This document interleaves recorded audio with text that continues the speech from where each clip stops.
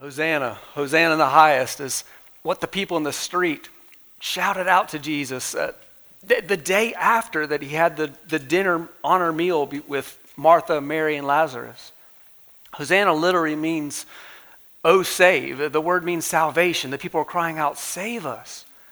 And this large crowd that was shouting out the salvation of Jesus, they had assembled not only to see Jesus, but they had heard about Zacchaeus, and they wanted to see this man that Jesus had risen from the dead. Jesus raising back to life Lazarus was a huge event. It was the event that had a huge part in triggering Palm Sunday. And in light of Jesus raising Lazarus, John 12:18 tells us, for this reason also the people went out and met him because they heard that he had performed this sign. Hosanna, the fig tree, and prayer. What do these things have to do with each other? As we look at our text this morning in Mark 11, all of these events that are mentioned in this chapter are connected. They're interwoven. In our chronological walk through the books of the gospel, we now enter into the events of the last week of Jesus' life before his execution on the cross. Mark 11 is the text that we'll be reading through this morning. And this chapter is in it is contained a very difficult scripture to understand. I'll go ahead and read it to you now. It's so that you know where we're heading. It's verse 22 through 24. Jesus says, have faith in God. Truly I say to you, whoever says to this mountain, be taken up and cast into the sea, and does not doubt in his heart, but believes what he says is going to happen, it will be granted him. Therefore I say to you, all things for which you pray and ask, believe that you have received them, and they will be granted to you. Does this verse mean that we can just ask for anything, and if we believe hard enough, if we have enough faith, if we have enough belief, if we have enough confidence, then God is obligated to grant our requests? Well, in order to properly answer that question, let's do a little bit of looking at the surrounding context leading up to Jesus saying this. So we're going to back up to verse 1 of the chapter. It says, as they approached Jerusalem at Bethphage and Bethany, near the mountain of Olives, he sent two of his disciples. And he said to them, go into the village opposite you, and immediately as you enter it, you will find a colt tied there, on which no one has ever sat. Untie it and bring it here. If anyone says to you, why are you doing this? You say, the Lord has need of it, and immediately he will send it back here. So, immediately after Jesus raised Lazarus from the dead, the scripture tells us he went to Jericho, and that's where he had the meal with Mary, Martha, and Lazarus. And after that, Jesus and his disciples were traveling towards Jerusalem, as most of all the country of Israel was ramping up and gearing up for the festival of unleavened bread and the Passover celebration. And Jesus stayed in Bethany, this home of Mary, Martha, and Lazarus, a small little village just 2 miles outside of Jerusalem. And it was near the Mount of Olives, a mountain that overlooks Jerusalem and where the temple is situated. And after that celebration dinner with Mary, Martha, and Lazarus, Jesus sent his two disciples into Bethphage, the nearby village across from Bethany, in order to fetch a donkey's colt. And this fulfilled the prophecy of Zechariah 9:9 that says, rejoice greatly, O daughter of Zion. Shout in triumph, O daughter of Jerusalem. Behold, your king is coming to you. He is just and endowed with salvation, humble and mounted on a donkey, even on a colt, the foal of a donkey. I love the detail that they would find the donkey immediately as they entered into the village, and that Jesus told them what would be said and that what should they say in return. And what happened? Verse 4. They went away and found a colt tied at the door outside in the street, and they untied it. Some of the bystanders were saying to them, what are you doing untying the colt? They spoke to them just as Jesus had told them, and they gave them permission. They brought the colt to Jesus and put their coats on it, and he sat on it. Everything was just as he said it would be.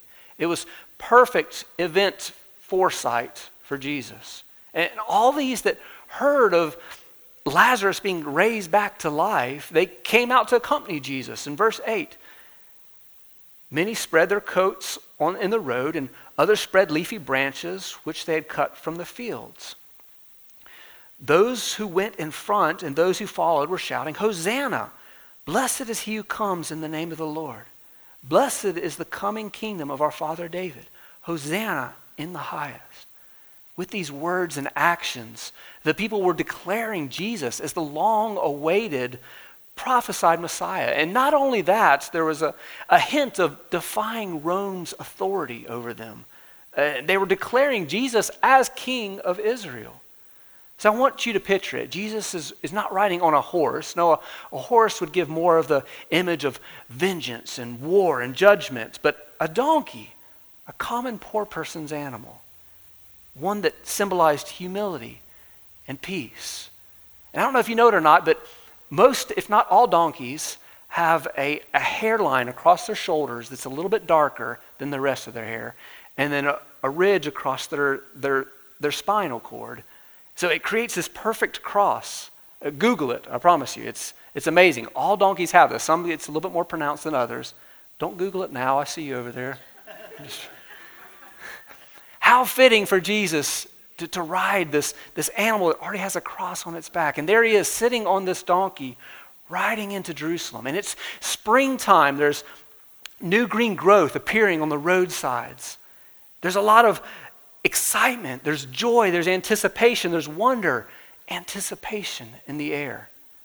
And a large crowd is declaring Jesus is king. And with all this pomp and circumstance, what does Jesus do as he arrives into Jerusalem? The city of kings. Does he take charge and he makes orders now that he's arrived? Does he shoo out the Romans? What he does is actually really surprising. Look at verse 11. Jesus entered Jerusalem and came into the temple, and after looking around at everything, he left for Bethany with the 12, since it was already late.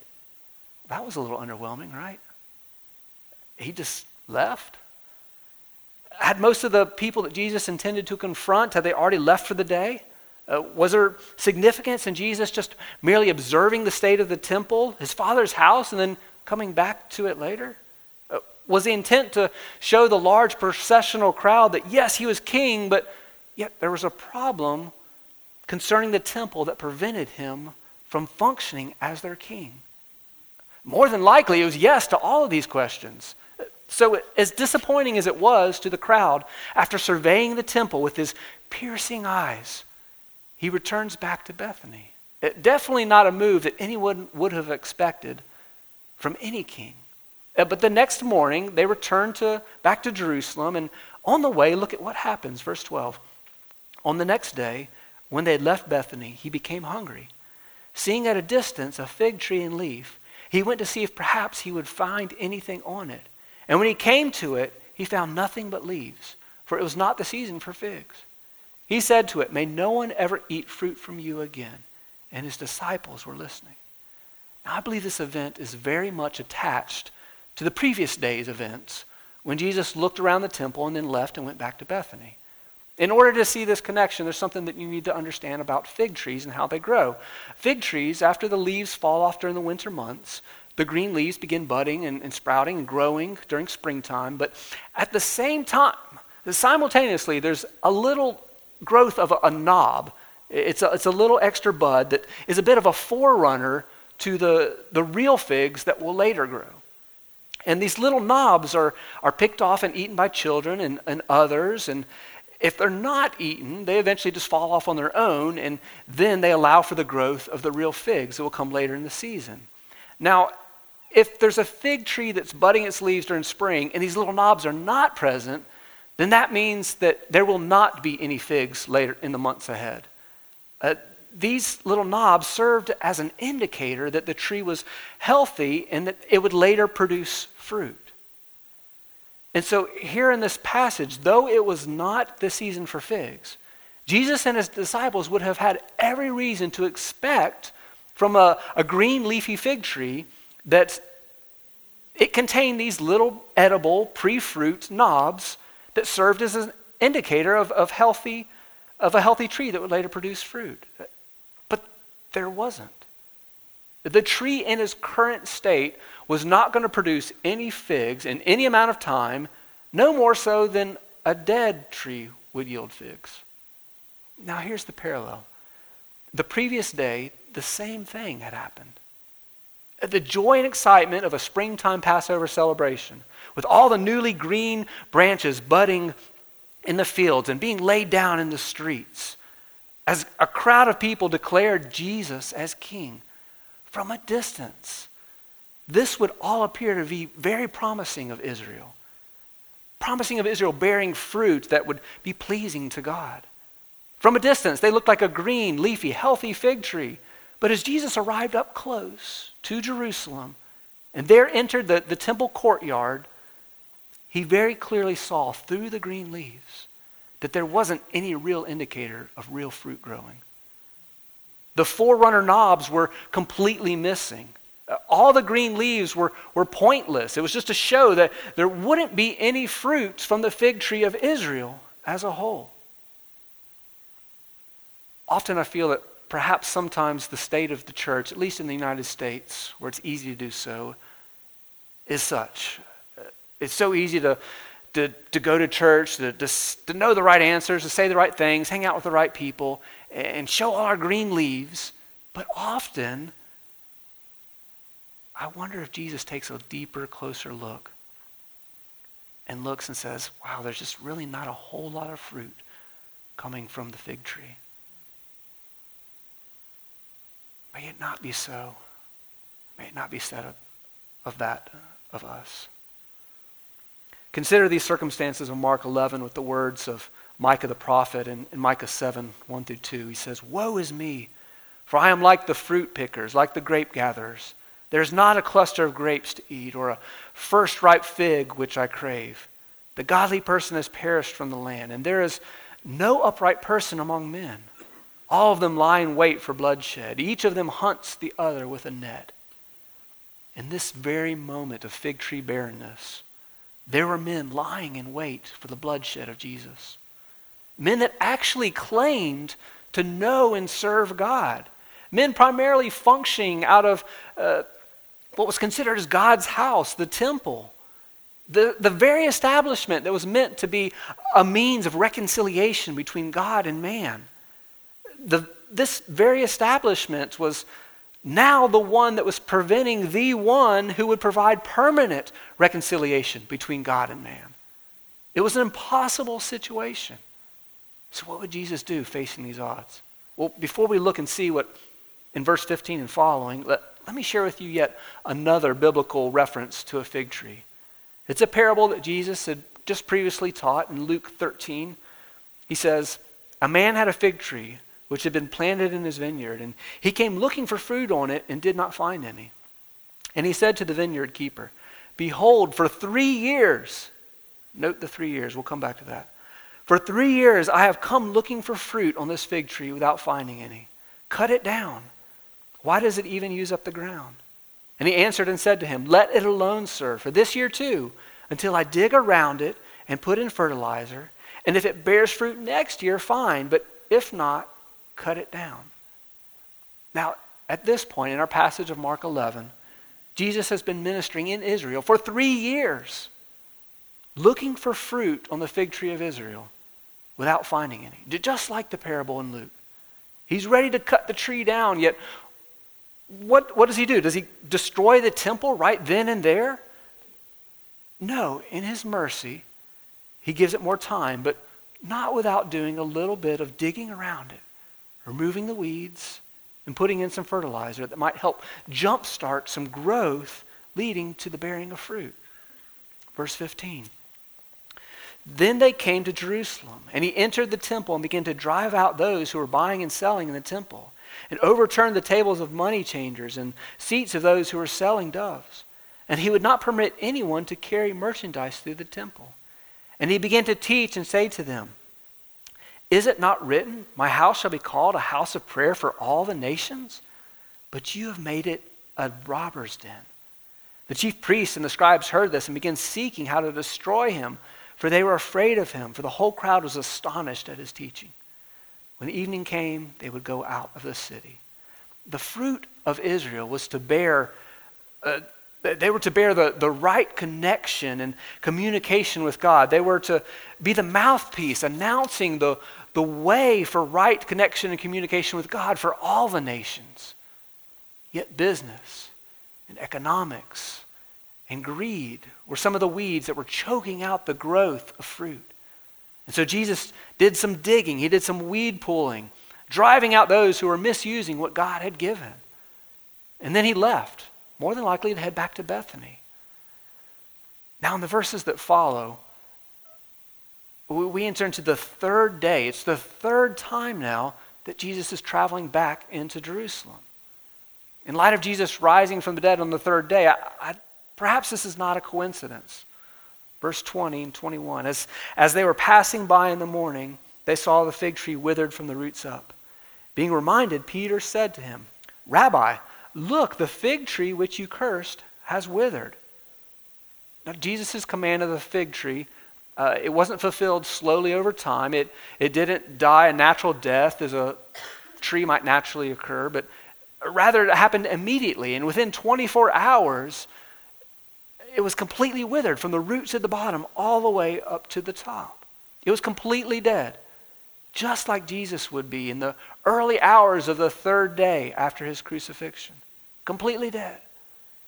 Surely Peter wasn't surprised at this point at what Jesus had said had come true. No, he'd seen this over and over again in even more radical ways. But perhaps his comment was just taking notice. This tree withered would have stuck out like a sore thumb in the midst of this sea of other spring foliage that was greening and budding. Yet perhaps this miracle seemed just a little dark, a little bit out of place in light of the joyous kingly procession that took place just 3 days earlier. And all of Jesus' other miracles that they had witnessed were ones that were bringing life and blessing and healing, not death, curse, and withering. But the truth is, you can't have the Jesus of life and blessing and healing without having and knowing the Jesus who righteously in his authority will one day bring about death, curse, and withering to those who reject him as king. Nor can you have the Jesus of life and blessing and healing unless you first know the Jesus who died, who was cursed, and who withered away on the cross. Jesus was just days away from his death on the cross. He was just days away from this death and curse and withering away on that cross. His followers were about to face the most difficult, seemingly insurmountable mountain of their spiritual journey. Even after his resurrection, they would be sifted and persecuted and hunted down by the Jewish religious leaders and the heathen Romans. There would still be a battle raging for those who were now accepting of Jesus' sacrifice on the cross. And then between them and those that were still looking to the temple up on the mountain next to the Mount of Olives. The nation of Israel would also suffer a mighty blow for not only being unfaithful to God, but for also having rejected the gift of his son Jesus, as God was going to bring about the destruction of Jerusalem and the temple itself. Yes, there were dark days ahead for Jesus and his disciples. Dark days on many levels. And as Jesus headed to Jerusalem now for the third day in a row, and as Peter was taken aback by the withering of the fig tree, in light of all the foreshadowed darkness, Jesus says these words of encouragement. Verse 22, have faith in God. Though the newly crowned king would be arrested and sentenced to death just 3 days later, even though all the disciples at that time would then be scattered, despite those adhering to the temple and its traditions, still not believing, even though the followers of Jesus would very quickly become men and women killed for their faith, even though Jerusalem and the temple would soon be destroyed by the Romans, despite the death, the curse, and the withering, Jesus says, have faith in God. This isn't some kind of name it and claim it verse to say, okay, just let's rip it out of context. Have faith in God and you can just pray anything. No, this was a very intense moment for Jesus and his disciples. This was a verse saying, despite what happens, still trust, still have faith, believe, know that he loves you, know he's going to work it out, know he's going to accomplish his purposes, know he will never forsake you nor abandon you.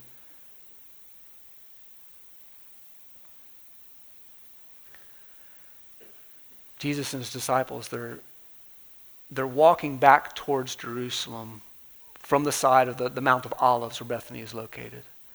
And between the Mount of Olives and Jerusalem, there's a steep valley. It's the Kidron Valley. And so you go down from the Mount of Olives into the valley, and you come back up, climb up to Jerusalem, and there where the temple is seated. Whether Jesus and his disciples are up here on the Mount of Olives and they're headed towards Jerusalem, or whether they're already in the valley and they're now looking up towards the temple, either way, very clearly, they could see the mountain and the temple from where it sits. And perhaps looking straight ahead at that temple, situated on the high elevation of the mountain, as they're climbing up towards it, Jesus then says in verse 23, "Truly I say to you, whoever says to this mountain, be taken up and cast into the sea, and does not doubt in his heart, but believes that what he says is going to happen, it will be granted him." All the darkness, everything that was coming centered around this mountain of Jerusalem. All the dark days ahead revolved around this mountain on which the temple sat. And as impossible as it seemed, God had already set into motion the removal of that mountain. It was going to happen no matter what at this point. And I believe Jesus here offered to those listening who were entangled in 1,000 years of worth of tradition and bondage, he offered to them a way out. To truly believe that they could be set free from the mountain of Jerusalem and from the mountain of the temple.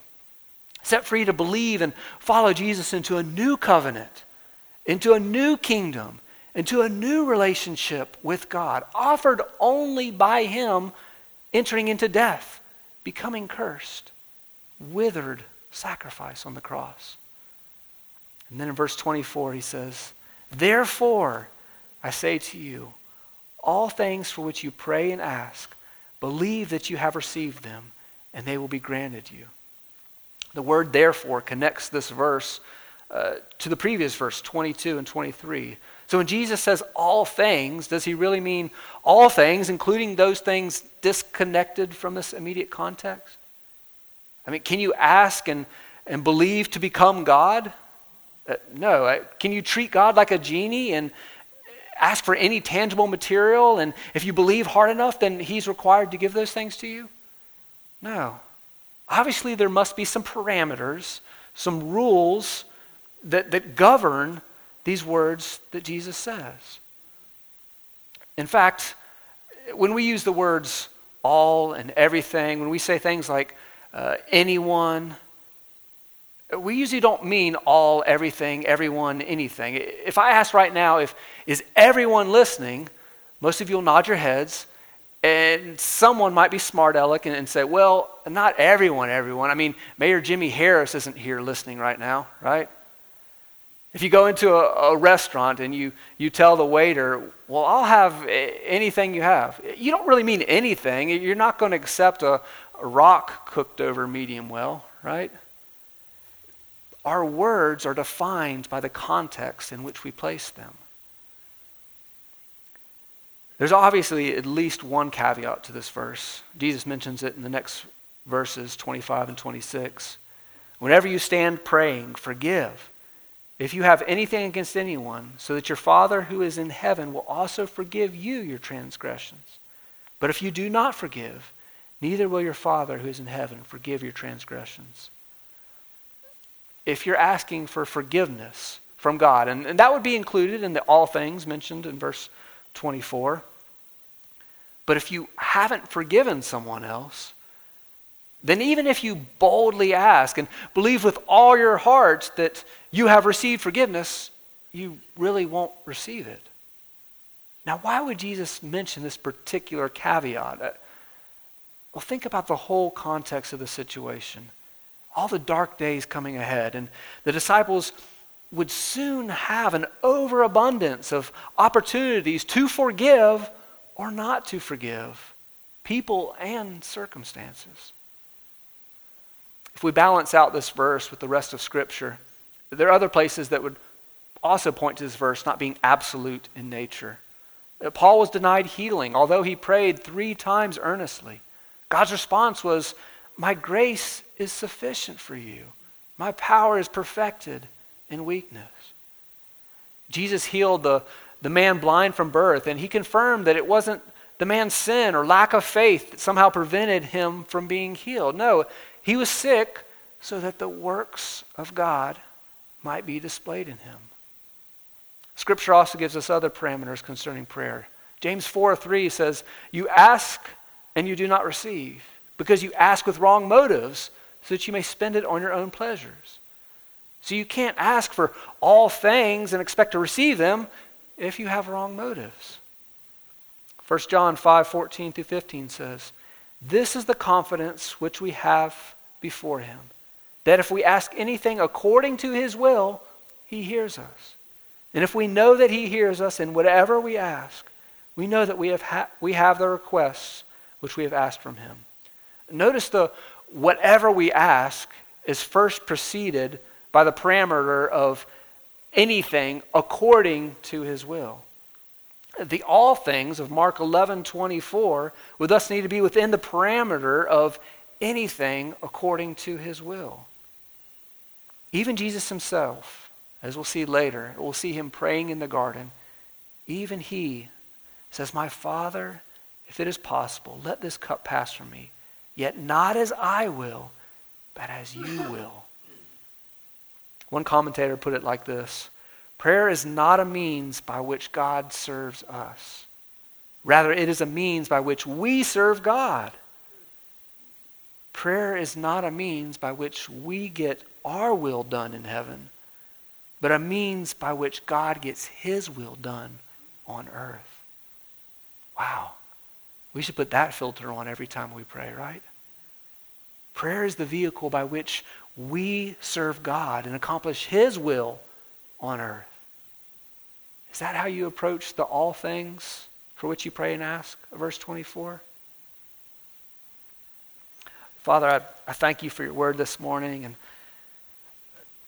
there's a lot of difficult things in this chapter, and we wrestle with the tension of knowing that you have given us authority, you have given us power. There is power in our words, yet there's a tension between that and knowing what your desires, what your will is, and knowing that you do desire at times for us to endure, to suffer, to be persecuted. Somehow we have to live in that tension. Lord, I pray that we wouldn't err on one side or the other, that we wouldn't be selfishly bold and pray and ask you for things that are against your will. And on the other hand, may we not be so timid to never ask you for anything, just thinking, oh, well, God's just going to do whatever he wants to do. Somehow we have to juggle and be in the middle, knowing that you have given us power, and yet the power really comes from you, and we can't be against you. Lord, give us, as your sheep, give us the wisdom, give us the understanding, give us the humility to know how to be your agents here on this earth, accomplishing your will. Teach us how to pray, Father. Teach us how to engage with you and boldly communicating with you and interceding on the behalf of others. But Lord, may we not overstep our bounds either. May we submit to you and be able to trust you that you love us deeply and you are working in ways that will absolutely blow our minds. Father, thank you that you are good. Thank you that we can trust you. Thank you that we can trust your word. Continue to teach us, Father. And it's in your name we pray, Lord Jesus. Amen.